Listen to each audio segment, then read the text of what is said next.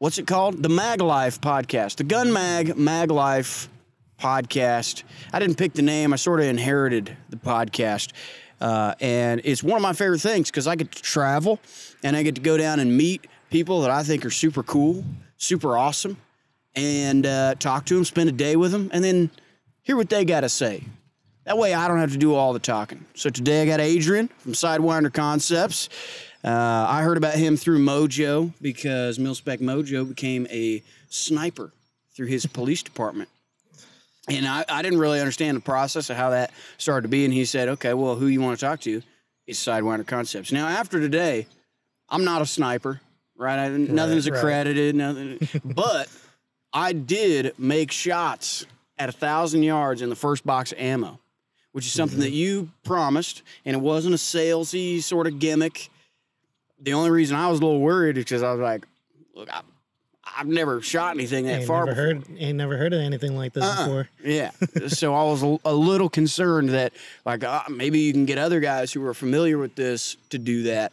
But me having never really done it, I didn't want to jinx it, so I didn't want to say anything. But sure enough, 12 rounds in, we did it. Oh, yeah. I hit that steel at 1,000 yards, so I felt pretty good. The rest of the day, it was like, okay, dial back to 500, easy. Yeah, no problem. And that's kind of the whole point of why I have guys do that, is to build that confidence and show that the equipment works and essentially get those nerves out, like right out the gate. So then it's like, well, if I hit the furthest target that's at this range here, then everything else should in theory be easy. Right. And we were at so you talked about the supersonic and then the transonic zone. We were like within 200 yards or so before we start to actually get to the point where 6.5 Creedmoor gets into transonic, correct? Mm-hmm. Okay, so we were still well within the range of like accurate targets or accurate hits. The only challenge at that point is wind calls. Right. So Peter had asked me too, what are you guys doing for those wind calls? And I'm like, sort of guessing. Right, you're looking at the little flag down there, and then kind of picking one, and then based on that, making an adjustment. Right. So, I mean, there's a little bit more of a educated guess or a scientific wild ass guess. Kind of like one of those. Never heard that. Those funny terms that we've used before. But this particular range is kind of like a bowling alley style with high trees on the sides. So, running a Kestrel for an initial wind call wasn't giving us that accurate of a reading. And so it kind of takes that as a reference point and then comparing it with what we see with the vegetation and the mirage, the flags that are going down the lane itself, and then making a solid educated guess per se to send that first round. And for the most part, almost all of them were dead nuts on. Minus a couple here and there, but you just identify that miss, you make that correction with that reticle, and then you re-engage. Yeah, and then we used the trigger cam too, and something that I was worried about was giving you bad data. So if for example, I didn't have enough body structure to absorb that recoil and accurately be able to continue to see the target and where I impacted, If you're asking me, okay, where were you holding or where did it impact, and I can't tell you that, right, then it's hard to make adjustments based on that. Oh, yeah. The trigger cam definitely is one of those teaching aids that has tremendously helped with getting newer shooters or it being an integrity check, honestly. Even for the instructor itself, like getting on and demonstrating what right looks like and really putting you on the spot as well rather than just, well, I got to hit. But if you see that reticle moving or it breaks not where you said it was going to, that's the integrity check there. For students, being able to make sure that they're holding the right direction or that they're on the exact wind call that you called. So it also tells you that they understand their reticle and that they're placing it in the right areas and they're not compensating or favoring high, low, left, right of the target itself. Is where having the live feed from the trigger cam onto a screen tremendously helps us as instructors to see what each shooter is doing. Yeah. Well, I was pretty intimidated by the whole process. And most of that came from my own perception. It wasn't a real thing. Some of it came from, hey, you need to, if you really want something solid, you need to spend $4,000 or $5,000. But with the rig I have, which is technically, as far as like precision rifle stuff, a budget rig, Right. was very expensive, especially from like the family I come from. You know, it was a little north of $1,500, and that on a gun is like, what? You know, that's a lot of money. So for some people, that's a lot.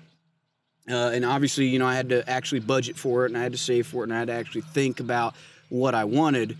But I didn't have to spend $4,000 or $5,000 to shoot 6.5 at 1,000 yards. No. Yeah. Right. I mean, there's solid factory options out there. You know, going into those higher dollar, higher value platforms definitely will increase your consistency threshold.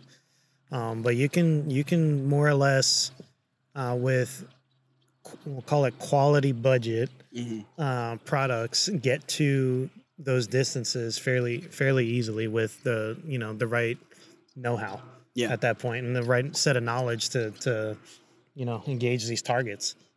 I'm sort of a pain for what I would imagine for some instructors, because I always need to know why I'm doing what I'm doing. Oh, I'm 100% a why guy. Okay, good. I had a lot of difficulties in the military for being a why guy. I'm a why guy to a large degree, because if I can understand why I'm doing it, then it'll stick better. The instruction will stick better. Because there's a lot of things, especially in the military, the acronyms. Everything is a shortened version. Right. And I don't know what any of that is, and I'm supposed to just like remember all this stuff and then just do what they say.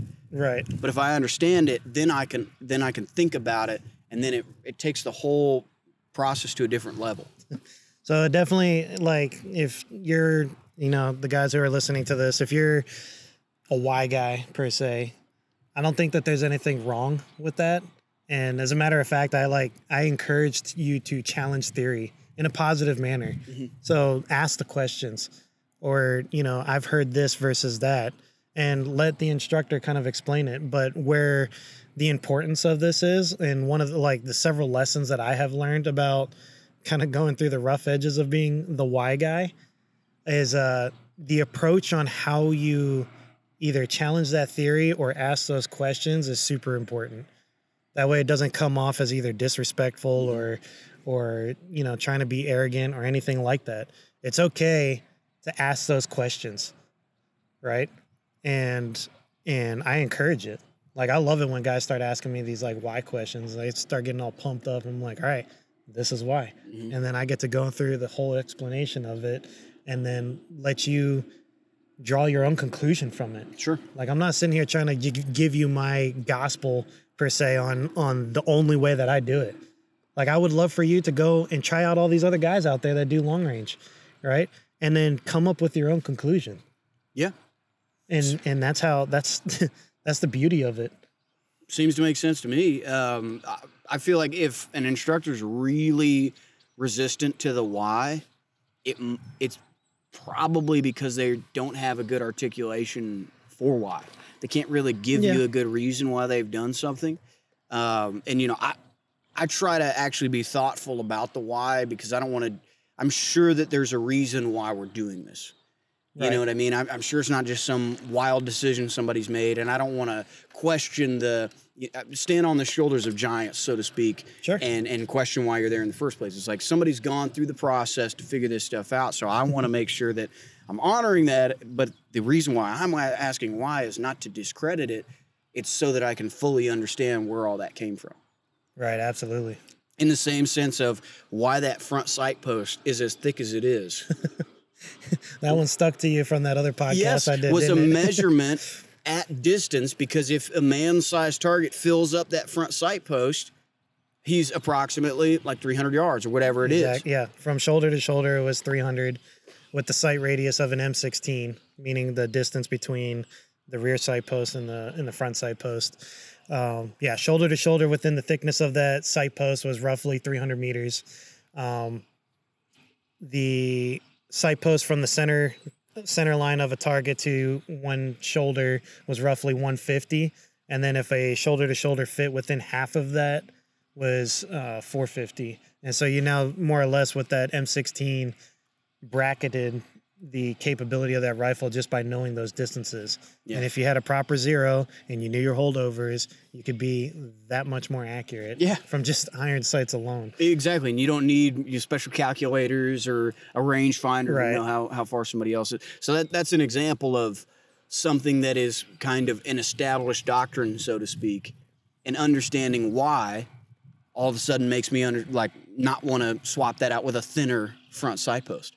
Well, yeah. I mean, there's pros and cons to all of that. The thinner ones are going to help you out with more precise aiming.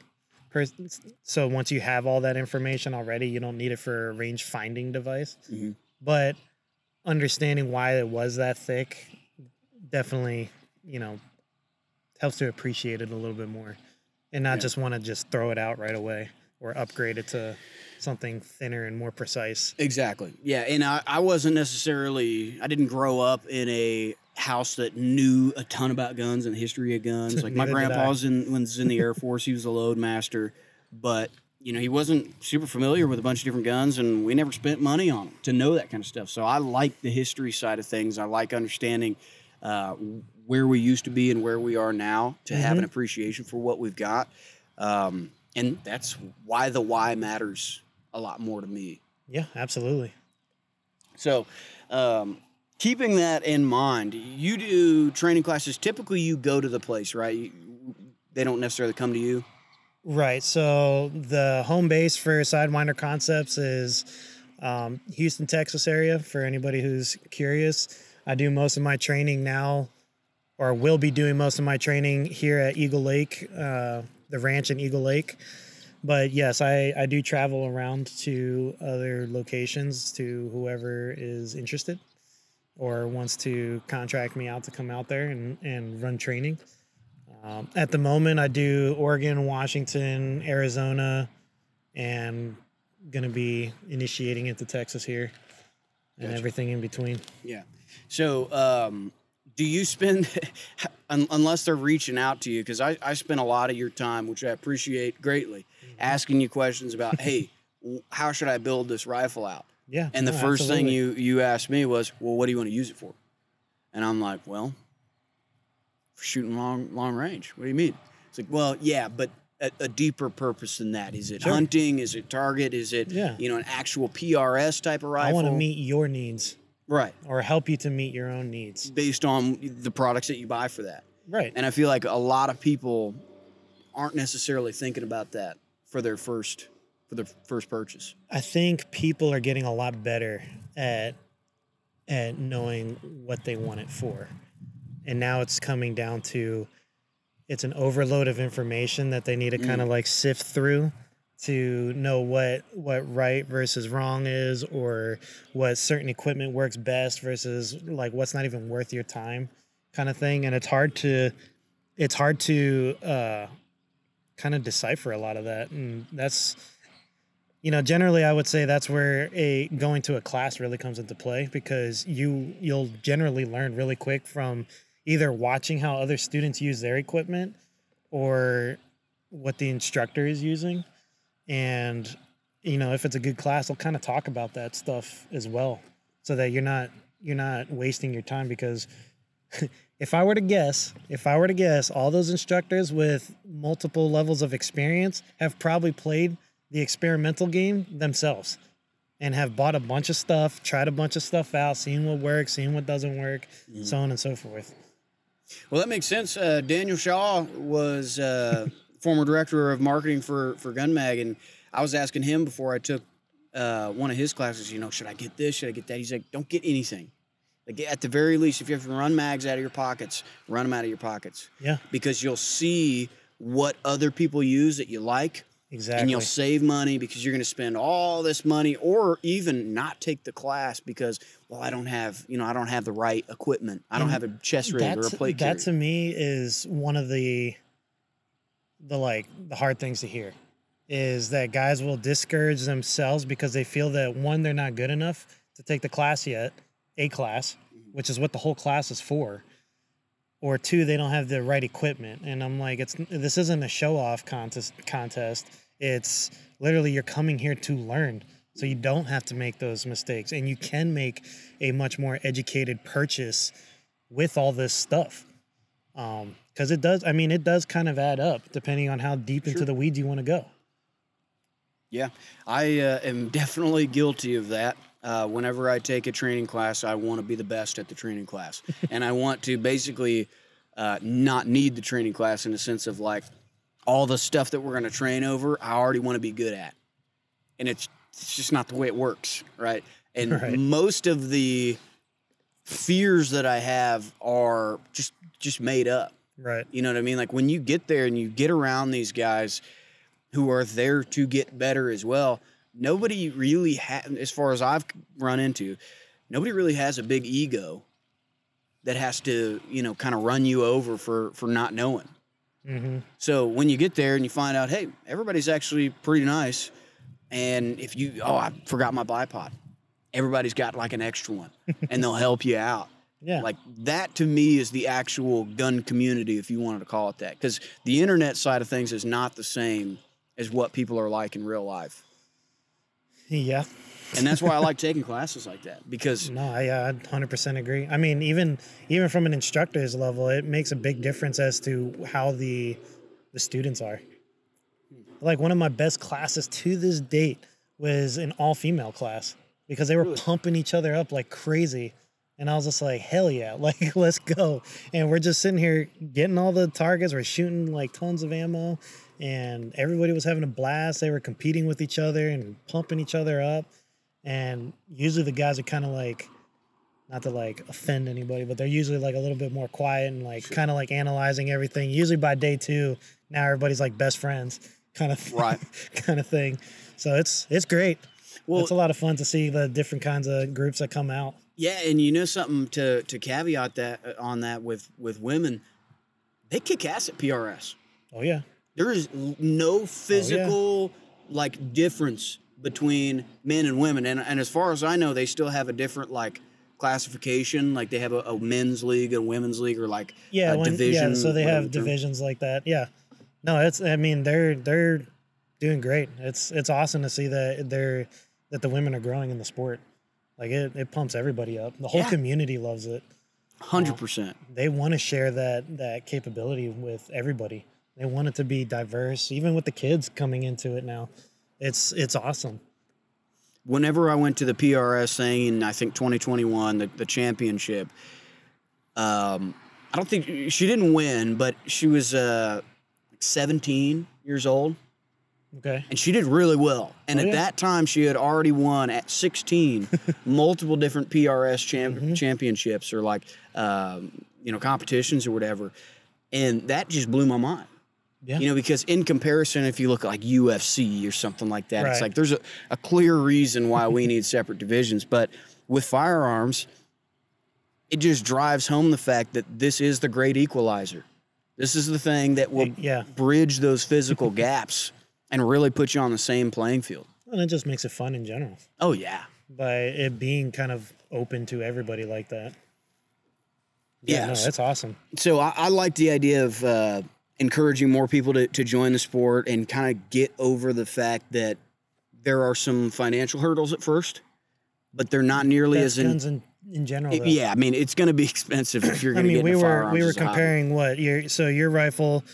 We were saying is a little bit more on a budget side. So it has the KRG Bravo and a Tikka T3 with a Vortex PST Gen 2, right? Well, like what's the total build cost of that? Yeah, roughly 1,500-1,600. Okay. Well, and I got a pretty good price on my optic from Gun Mag Warehouse. So that helped a little bit. And not including the ammo too. But okay, so we're talking. So if it wasn't a deal on the PST, what would it be closer to 2? Yeah, a little under, but yeah. Like okay, 19, so just 18, under 19. So just under 2,000. I mean, a lot of guys are going into, fully furnished Glocks or with red dots and everything, light and red dots, holsters, mags, everything to carry all that stuff. Staccatos with acros on it. You got, you know, fully built ARs that you're buying for over $1,000, or if you're getting something kind of Gucci, you're getting like a $1,500 just upper kind of thing, and then you're throwing on another $1,000 optic if you're going into the LPVO world. So essentially, between mags, ammo, whatever chest rig, plate carrier setup you want to go with, Pelican cases, car rides to the range and all that stuff, you're going to be looking at roughly the same amount of money as what you're putting into something else. Sure. It's just a lot of little things that you can pay smaller amounts of money that add up over time. And yeah, he's fucking me up. That was a good one. Yeah, you can feel that one. The more going back to it, the more tactical stuff is like there's a lot more smaller price things that can add up versus like bigger ticket items that are just right out the gate kind of thing. But generally it's all going to equate to the same thing. That's very true, because there was a lot more smaller little bits that I needed that added up quite a bit that for an AR, I just don't need. Right. But overall, I'm roughly paying basically kind of the same price, because you can get crazy expensive ARs in the same thread. So, well, and then with all these companies that are coming out with high end precision rifles that are fully chassised and everything to meet the requirements of PRS's production class, we have in order to meet that, it needs to be less than $2,000 for the rifle off the shelf in order to meet the standards for that. So you got Aero Precision's new Solus rifle that's just under $2,000 or right at there. You have the Seekins Hit.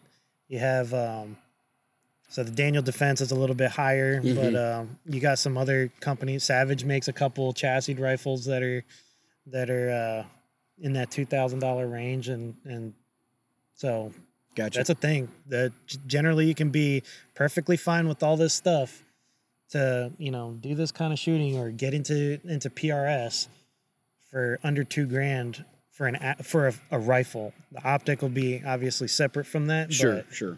When you see guys talking about it on blogs or YouTube videos and stuff like that, they're always talking about the price of the rifle setup. Correct. With the optic completely separate. So you obviously are well versed in all this kind of stuff. Long distance shooting. You were an Army sniper.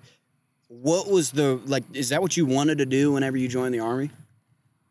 Mm-hmm. So you always sort of knew, I want to be a sniper? Yeah. Growing up in the age where YouTube kind of told you everything you needed to know and Google and stuff like that. I did a fairly heavy amount of research before joining the military. So I knew the route that I wanted to go immediately. And that was what I pushed towards, as cliche as it may sound. That's kind of... You can call it cliche or whatever, but I wish I knew exactly what I wanted to do. Because, right now, I got really lucky with the job that I got. But if I knew I was going to have this job, you know what I mean? I would have had to be clairvoyant. Right. Because there's no path to get to it. You know what I mean? It was right place, right time. And everything I did within the company, I tried to knock out of the park as best I could so things went well for me to get here. But I try and earn it every day in the same sense of once you get into that spot, it doesn't mean you've got it, and that you can kind of relax a little bit, which is why I try and engage with people that can make me a better shooter and can hopefully make other people better shooters as well, and connect people with those experts, subject matter experts.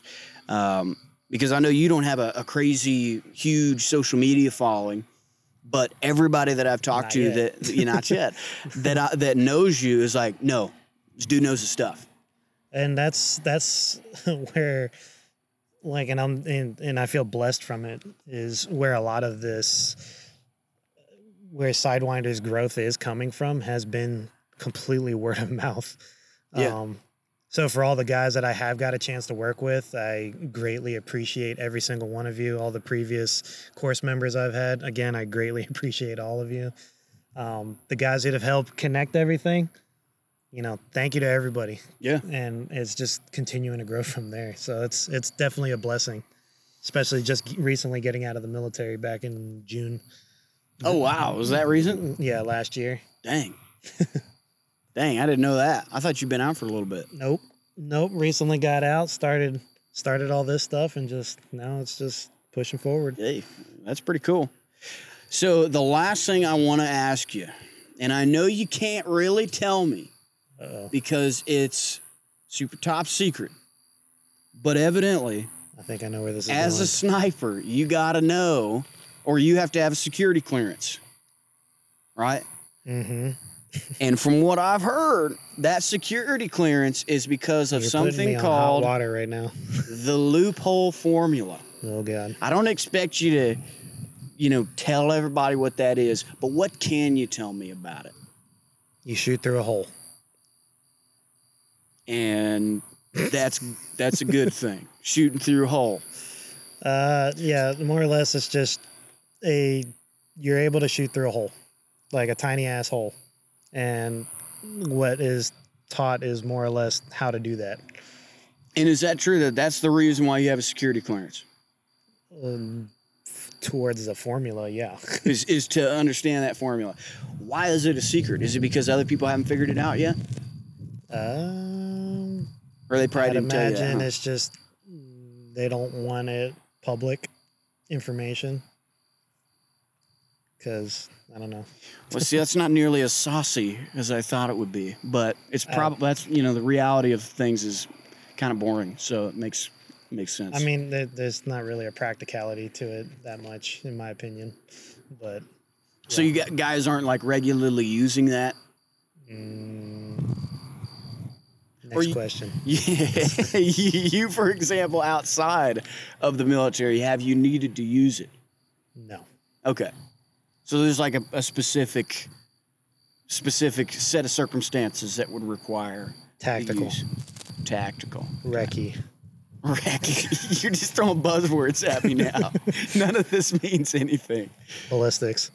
Exactly. Yeah. Standard range. deviation. Okay. Standard deviation. Yeah, math. We're running out of light on this beautiful property here. So the last thing I'm going to do is ask you where everybody can find you. We'll have links to all your stuff too, in case you guys can't figure it out. It'll be in the description below. But if you're listening and you don't want to click on anything, where can we find you? Yeah, so sidewinderconcepts.com. And then I'm pretty heavily active on the Instagram. So The Instagram. Yeah, Cool. so- That's on the interwebs, right? yeah, the interwebs. Cool. All right. So it'd be Sidewinder_concepts, I think is how it's on there. Yeah. So hit me up on Instagram. If you guys got questions, I'm more than happy to answer it. You'll know it's me. I have the upside down triangle in red and gray. And yeah. And then sidewinderconcepts.com, right? Yep. Sidewinderconcepts.com. Where you get all your classes and stuff like that. Yeah. So You do working long on range, but also carbine stuff as well. Yeah, so I focus on the scope carbine and long range. If anybody's interested, I can do the pistol stuff and more close range carbine work for one-on-one classes. I do offer a ton of one-on-one classes. So if you guys are in the Houston, Texas area or South Texas and you're interested in one-on-one classes, feel free to hit me up and I can definitely help out with that and facilitate it. Definitely. Well, hey, one more time, I appreciate your time. Absolutely. Thank you for spending your entire day with us. Go out here and film. You guys crushed it. Yeah, thanks, I mean, man. you guys definitely were able to capture one of the fun goals that I've been wanting to capture myself, which is the whole brand new rifle, 0 rounds, 0 chrono, hit immediately 1,000 yards in 1 box of ammo. That's exactly right. And we definitely got all that for you guys, and you'll be able to check it out. Yeah, we did that in 12 rounds, and Yeah, we blew my completed mind, it with so. 12 rounds. Yeah, exactly. It was 14 with 1 fuck up, but, Yeah, but it was still within a technically. box. Exactly. Yep. All right, Adrian, I appreciate it. Thank you for coming on the show. Thank Absolutely. you for your time. Thanks for watching, guys. This is the end of the podcast. I'll have another one next month with God knows who. Hopefully, I'll figure that out by next month. But thanks for watching, guys. Thanks for your time. Stay free.